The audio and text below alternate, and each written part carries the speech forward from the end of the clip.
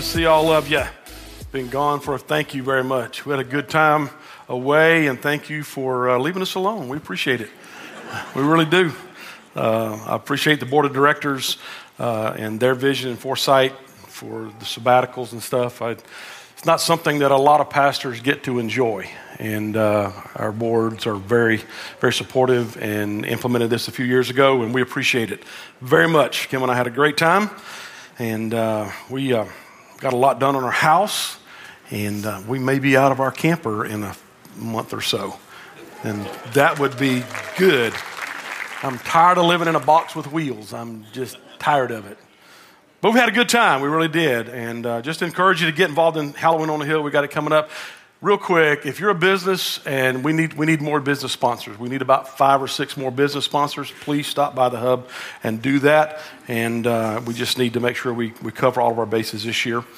A couple of weeks ago, I was working on the house, and Kim's outside, and she's caulking all the holes that I made in the house and trying to fix the things that I broke and the gaps that I left in siding and stuff like that.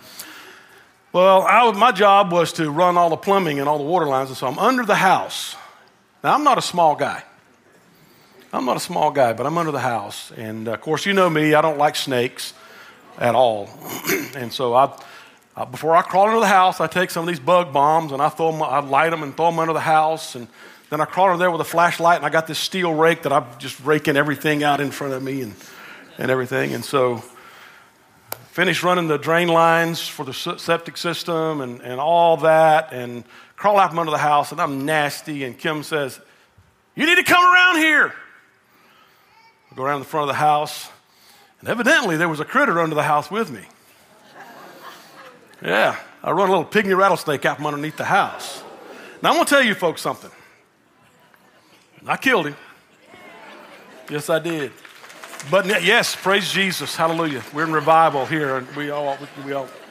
But I'm going to tell you something. If I'd have crawled up on that thing underneath that house, we would be rebuilding the house. It would be a complete demolition, because I'd have come right through the floor of that thing and destroyed the place. I'm telling you. That's how much I dislike snakes. But thanks be to the Lord Jesus Christ, He's given us dominion over those things, and He did. So, all right, let's get into the teaching today. I have a word. I think I've got a word from the Lord for you today. I know it's been a word for me over the last few weeks as I've studied this out and worked to put it together for you. And I don't know how long I'm going to be. I hadn't preached in a month, so you may be in here for the long haul. It's been, I may have just a lot of pent-up preach that I got to get out. I don't know.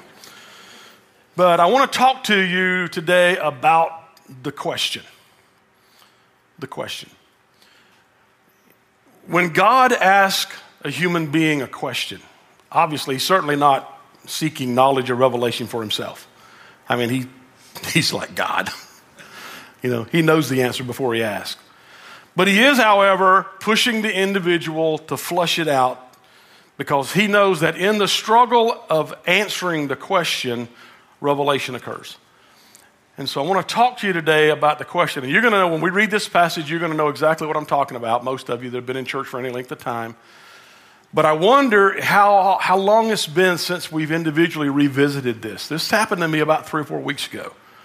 And I was reading and just studying and just kind of meditating early one morning. I was out sitting around our little fire pit before Kim got up and everything, and just kind of meditating and reading scriptures and doing my devotions for the day, and this just kind of jumped out at me. So here's what we're going to look at. In Matthew 16, 4 verses, verse 13 and following. When Jesus came to the region of Caesarea Philippi, He asked His disciples, "Who do people say the Son of Man is?" They replied, "Some say John the Baptist, others say Elijah, and still others Jeremiah or one of the prophets." And then in verse 15, the approach shifts. "But what about you?" He asked. "Who do you say I am?" And He's talking to the disciples. But Peter's the one, the impetuous one. He's the one that chooses to answer the question. He just pipes up and says, "You're the Messiah, the Son of the living God." Just very quickly, just bold, right out there, and bleh, there it is. Now, to give you some backstory, Caesarea Philippi is a Roman city. It's a pagan city. As a matter of fact, in Caesarea Philippi, there are multiple temples to multiple gods. When you go into that area, Kim and I have been there a few times with many of you, and we hope to go back next year to Israel. But when we go there and you stand there, you're looking in this, it doesn't look like it's a very big area. Maybe, I don't know, maybe 15 acres or so in this particular area. And you're standing, you're looking at all around the side of this mountain or this hill is one temple after another carved out of the mountain. And a lot of artifacts and a lot of things like this, a historical site. But what you see there in Caesarea Philippi is that this city is a pagan city. And it's in this backdrop and it's in this setting that Jesus chooses to ask the question. Who do people say that I am? Now, he's here. They're all among all these temples to various gods. And he's asking this question of the disciples. Who do people say that I am? And then they start answering questions. Some say you're Elijah. Some say you're Jeremiah. Some say you're a prophet. Some say you're this. Some say you're that. It's a very generic question. At Caesarea Philippi, one of the temples there is the temple to the god Moloch, which is, this is a place where they actually sacrifice children. And there's a great big waterfall there, and they would literally take their children and throw them off the waterfall as a sacrifice to the god Moloch. They would offer them into the fire in that temple there. So it's a very interesting place. It's a very pagan place, ungodly, godlessness, all this is there. But who do men say that I am? It's a very general question. A prophet, a teacher, a good person. Let's shift ahead a couple thousand years to present day. And let's talk about that question for just a minute. Who do men say that I am? Who do people say that Jesus is? I believe in God. You ask most people in America, as a matter of fact, if you ask 63% of the American population, 210 million people in this nation claim to know Jesus. They claim to be Christians, which means you're a Christ follower or that you believe in Jesus. 63% of the people are going to go, I know Jesus. I believe in Jesus. He's a good man. He's a prophet. He's a great teacher. He's a healer. He's all of these things. But what's interesting to me is, as I've done some research over the last few weeks, I realized and found out some things that I was kind of shocked at. Do you know that 10 years ago, the number of the American population that considered themselves to be Christian was 75%? In 10 years, we've declined from 75 to 62, or 63%. So I went back a little bit further. I went back 50 years. 50 years ago, 90% of the American population considered themselves Christian. We've gone from 90% to 75% to 63% in 50 years. So if you do the math and you follow the trajectory of that, by 2070, you say, well, that's a long ways away. Well, I didn't think 50 years ago we'd ever get here, but I'm telling you, I passed 50 like a while ago. It happens like that quick. By 2070, Christianity will no longer be the majority in this nation if we stay on the same trajectory. So basically, in 100 years, Christianity will go from 90% of the American populace to below 50, and it is estimated it will be below 35% of this nation. Now, what's the deal with that? I mean, people in the church, people that go to church on a regular basis, and by the way, regular attenders have now, if you're a regular attender in church, do you know that you make 2 Sundays out of 5? If that, you're considered a regular church attender if you make 2 out of 5 Sundays.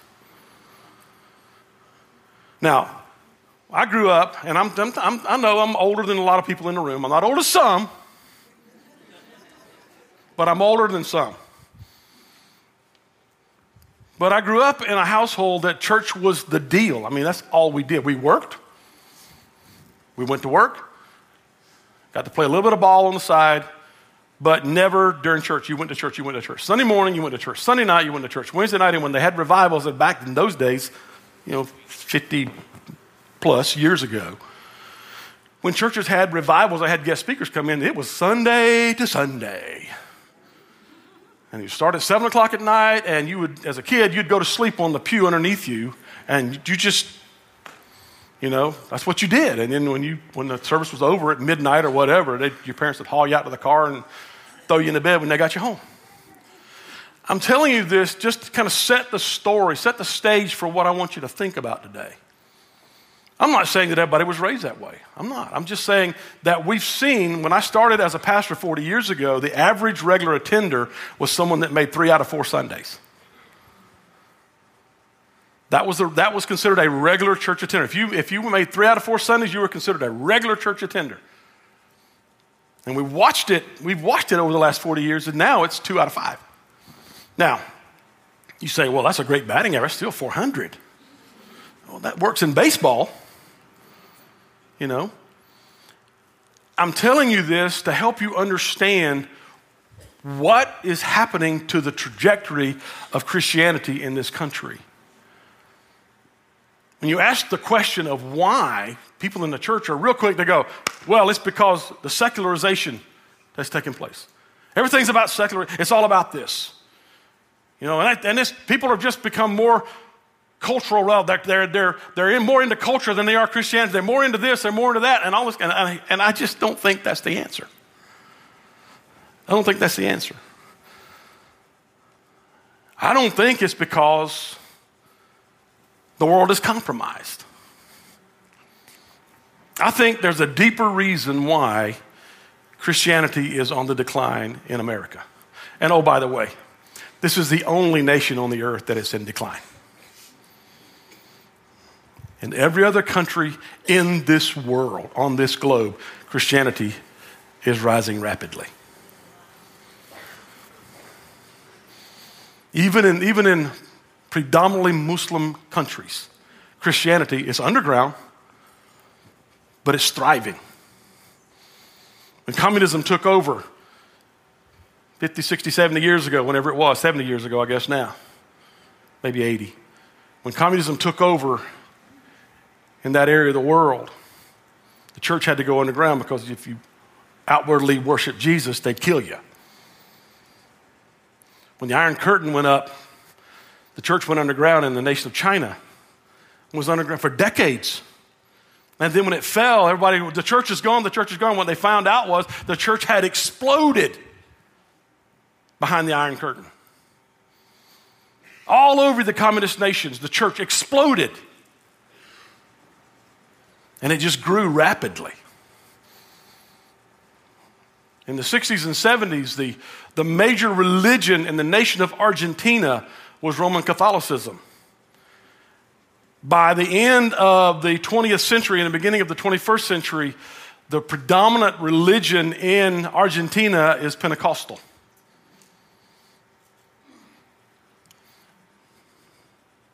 Christianity's thriving everywhere but America. And in America, it's tanking like a rock. And the church sits idly by and we look at it and we go, well, it's because of this and it's because of that. And it's because and we get mad if it seems like some semblance of our religious rights are being eroded. And I'm telling you today that there is no more freer country to worship how you choose to worship than this nation. It's still the greatest gig on the planet. So why is Christianity tanking? I don't think it's because of the influence of the world on the church. I don't think that's why. And I know it's my first day back and I should be telling you things and make you feel better and woohoo and all this kind of stuff. And I may make some of you mad this morning, okay? It's not my intent. My intention this morning is to make you think. I believe the reason that Christianity is tanking in this nation is because we have lost much, if not most, of our credibility in the last few years. I think that people in the world, people outside of Christianity, have realized that we really don't believe what we say we believe. I mean, we talk a good game. I mean, we love Jesus. Yes, we do. We love Jesus. How about you?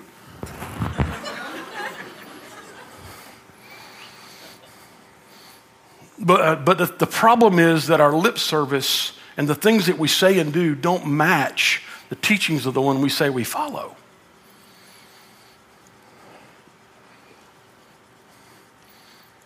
And I think people have realized that we really don't believe what we say we believe. We say that God is in control, but yet we place more emphasis on our politics than we do our relationship with Jesus. And I honestly think that we're more concerned about how our children might vote than we are concerned about how our children know the right answer to the question, who do you say Jesus is? Look, I don't really care what side of the political aisle that you're on. One of the things that I loathe is partisan politics. And this is not a political teaching day. I'm just simply stating some facts this morning because I want you to think about some stuff. I don't care what political party that you're in. But if you look across the political aisle at someone who thinks differently and votes differently and is designated differently than you are, and you hold them in disdain, you're not being Jesus. See, the hatred that we see spewed, and we go, they just don't like us anymore. You know why they don't like us anymore? Because they think we don't like them. And they're right. Well, I'm a part of the religious right, Pastor. Big woo.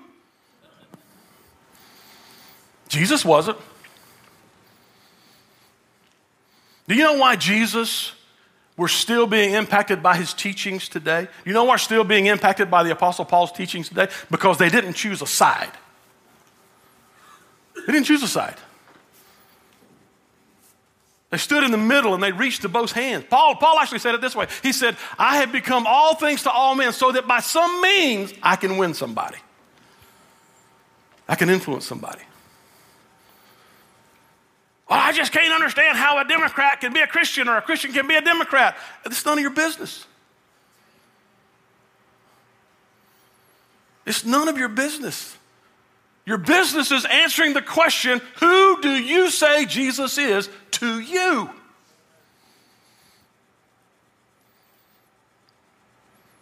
And if you think for a moment that the Republican Party is the party of God, that's just ignorant and foolish. I always teach after the offering.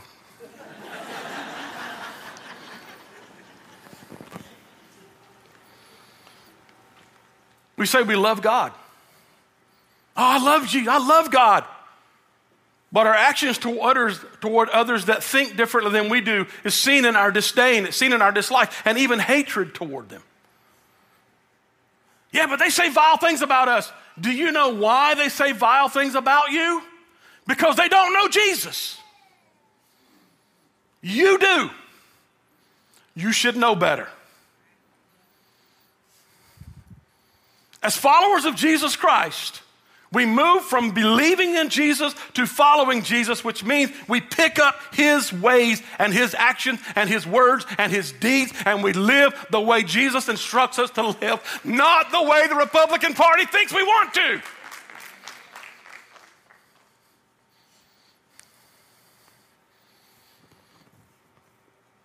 We say we serve Jesus, but yet we rarely serve others.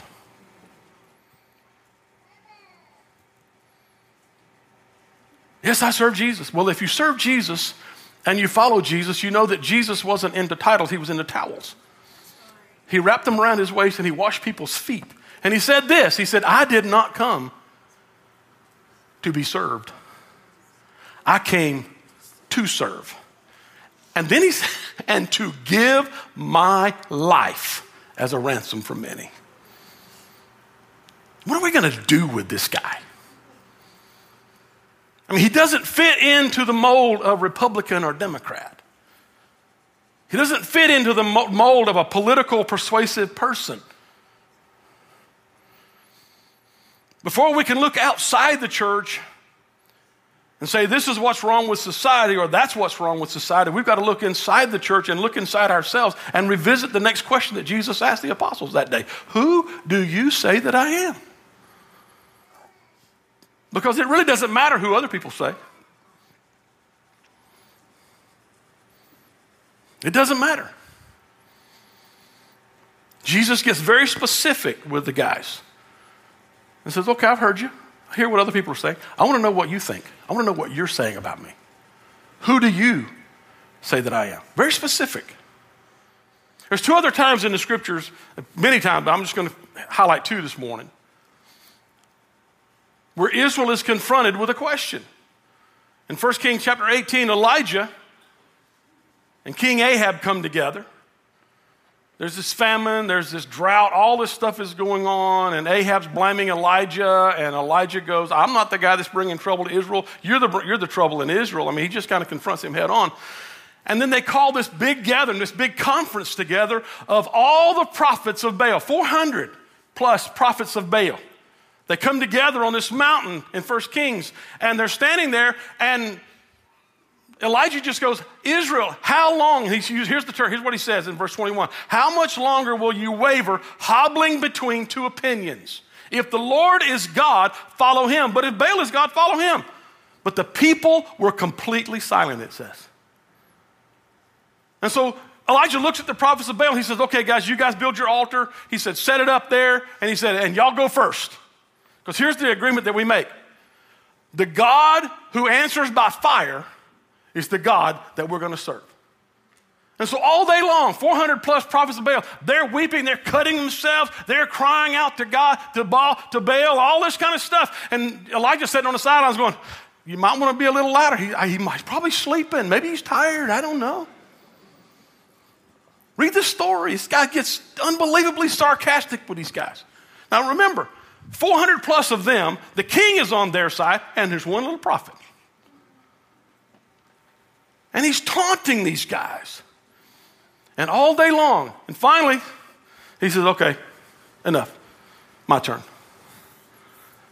He builds an altar, 12 stones. Digs a ditch around it. Pours gallons of water in it and over the sacrifice.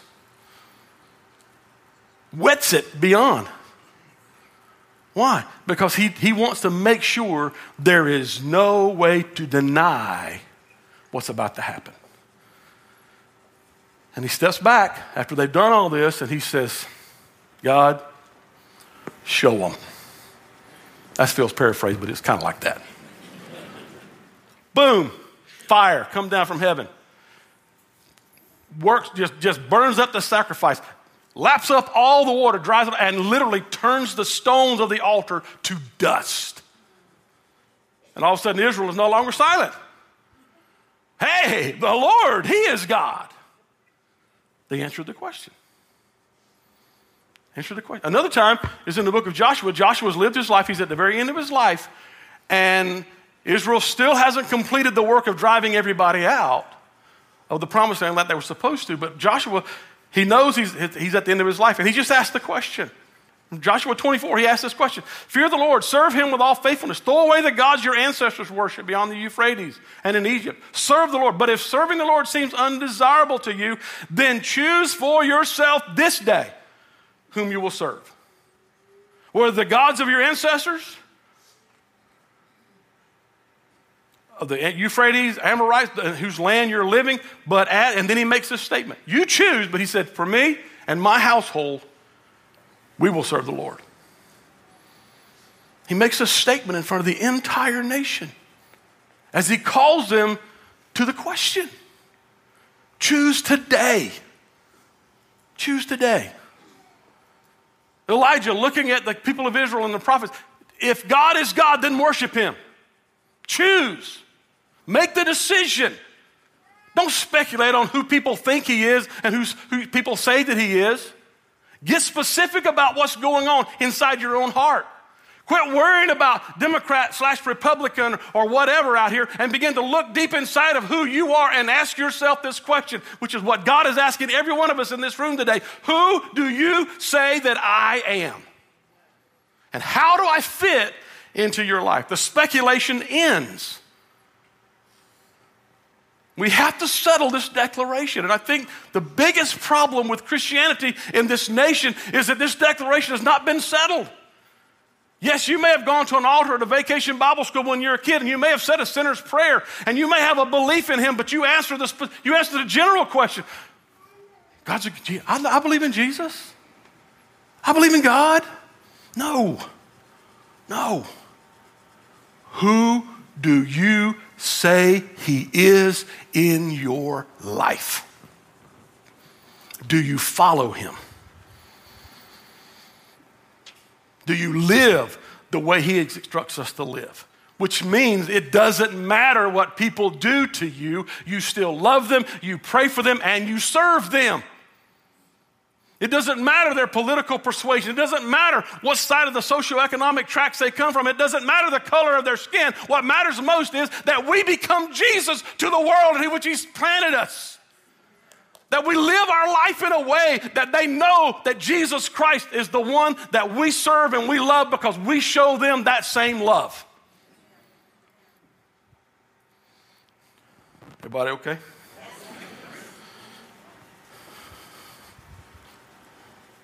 Peter said, "You are the Christ, the Son of the living God."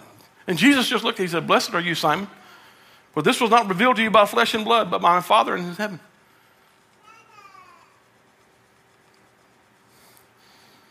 And then Jesus said this to me. He said, "Upon this rock I'll build my church." Now here's the thing.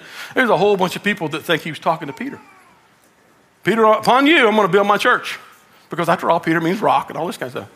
Makes kind of sense. The problem was, it wasn't Peter that he was going to build on. It was the declaration. The declaration. You are the Christ. You are my Christ. You are my God. You are my Jesus. You are my Lord. And I will live my life in a way that imitates you. That's what expands Christianity.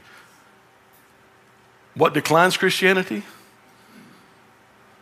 is the mealy-mouthed mumbo-jumbo junk that we've got today. When we stand and we look at other people and hold them in disdain and dislike just because of their political persuasions. That we look at people that have a different color of their skin and we hold them and look at them as less. We look at people that have all types of hurts, habits, and hang-ups, and we look at them and we hold them in disdain because they are less than we are in our minds. And I'm telling you today that every single one of us are nothing but dirt and water put and formed by the hand of God with the breath of God breathed into us. Who do you say Jesus is? Who do you say that Jesus is? C.S. Lewis said Jesus was either a maniac, a charlatan, or he was who he said he was.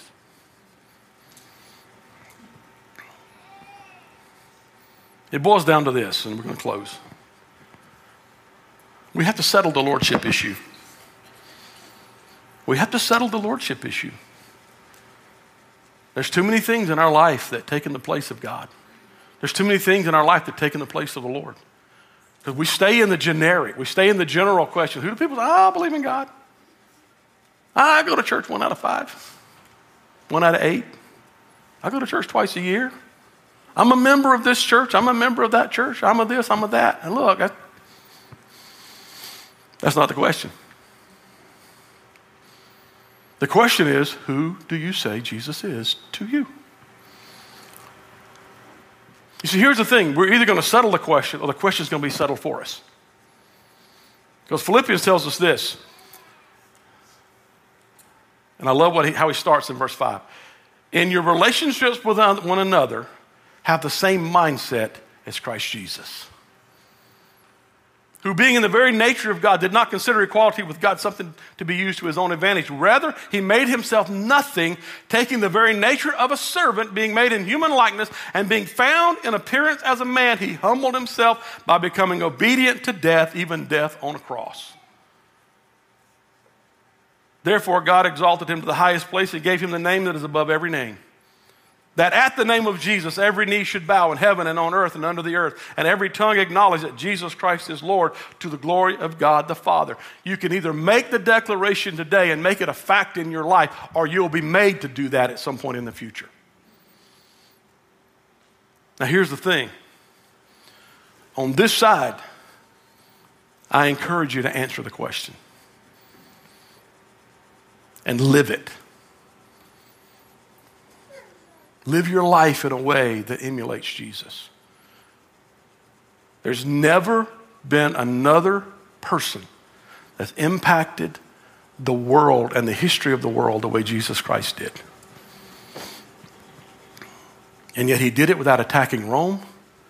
He did it without attacking people that were down and out. He did it without attack. As a matter of fact, the only people that he really smacked around good verbally were people that claimed to be religious.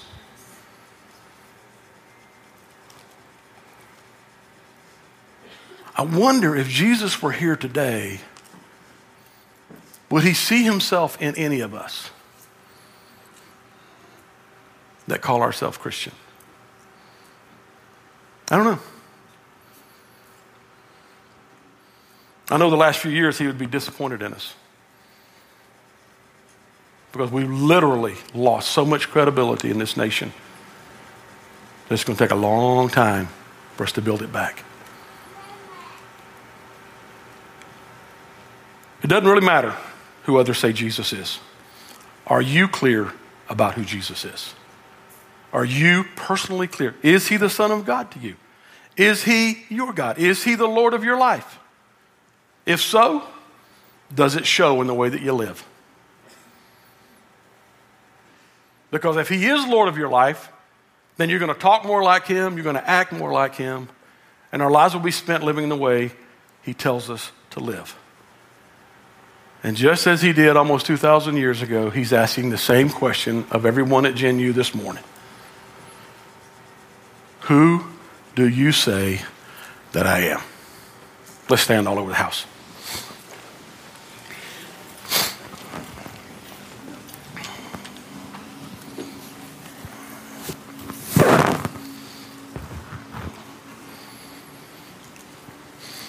Lord, across this room and those that are watching in their living rooms, on the internet this morning, you said something very important to Peter, and you said that flesh and blood did not reveal this to you. Father, this morning I can't reveal anything to anybody, but I pray that you'll take the words that I've spoken in this house today, and may they be anointed by your Holy Spirit, and may you, through your Holy Spirit, bring revelation as we wrestle with this question: who do you say that I am? May we move individually from a very generic, general way of looking at it to a more specific way of living.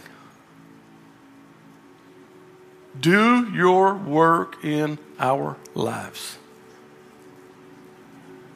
And may we make it clear this morning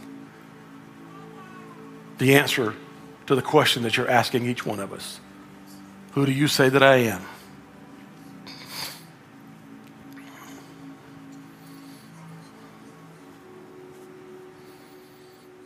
Your heads bowed and your eyes closed all over this house today. I want to ask you, is this a question that you got to answer this morning? Is this a question that you need to answer this morning? Is this a question that you got to move from the general, who do people say, from I believe in God, to I know that Jesus is my Lord, and I'm going to live for him?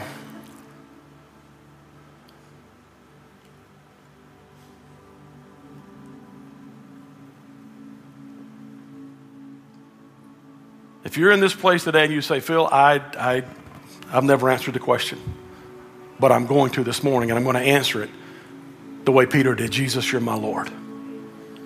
Could I see your hand? Raise it. Yeah. All, just put them right back down. Raise them, put them right back down. All across this room. Yes.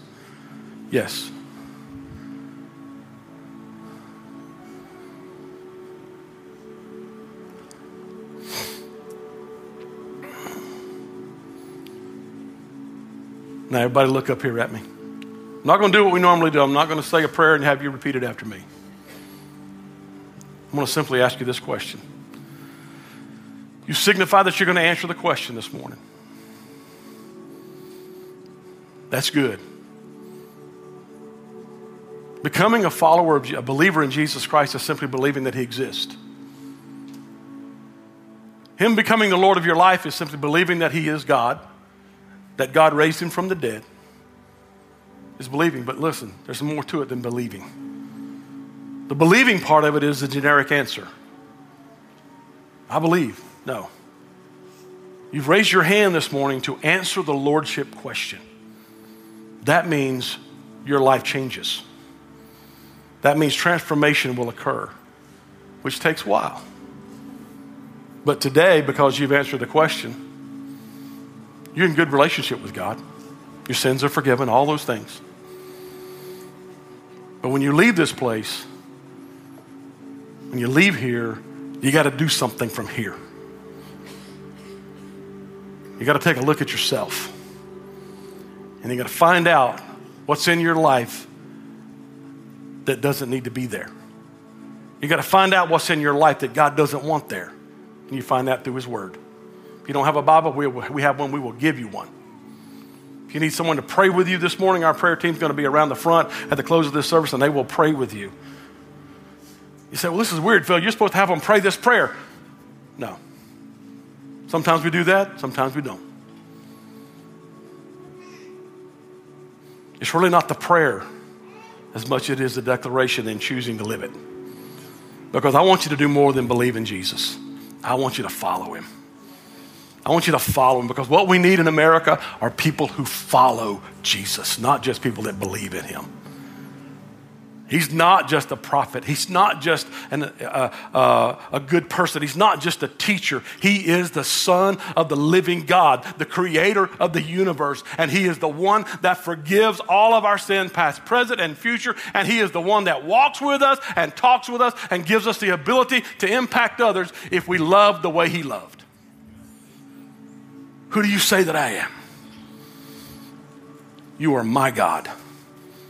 You are my Christ. You are my Lord.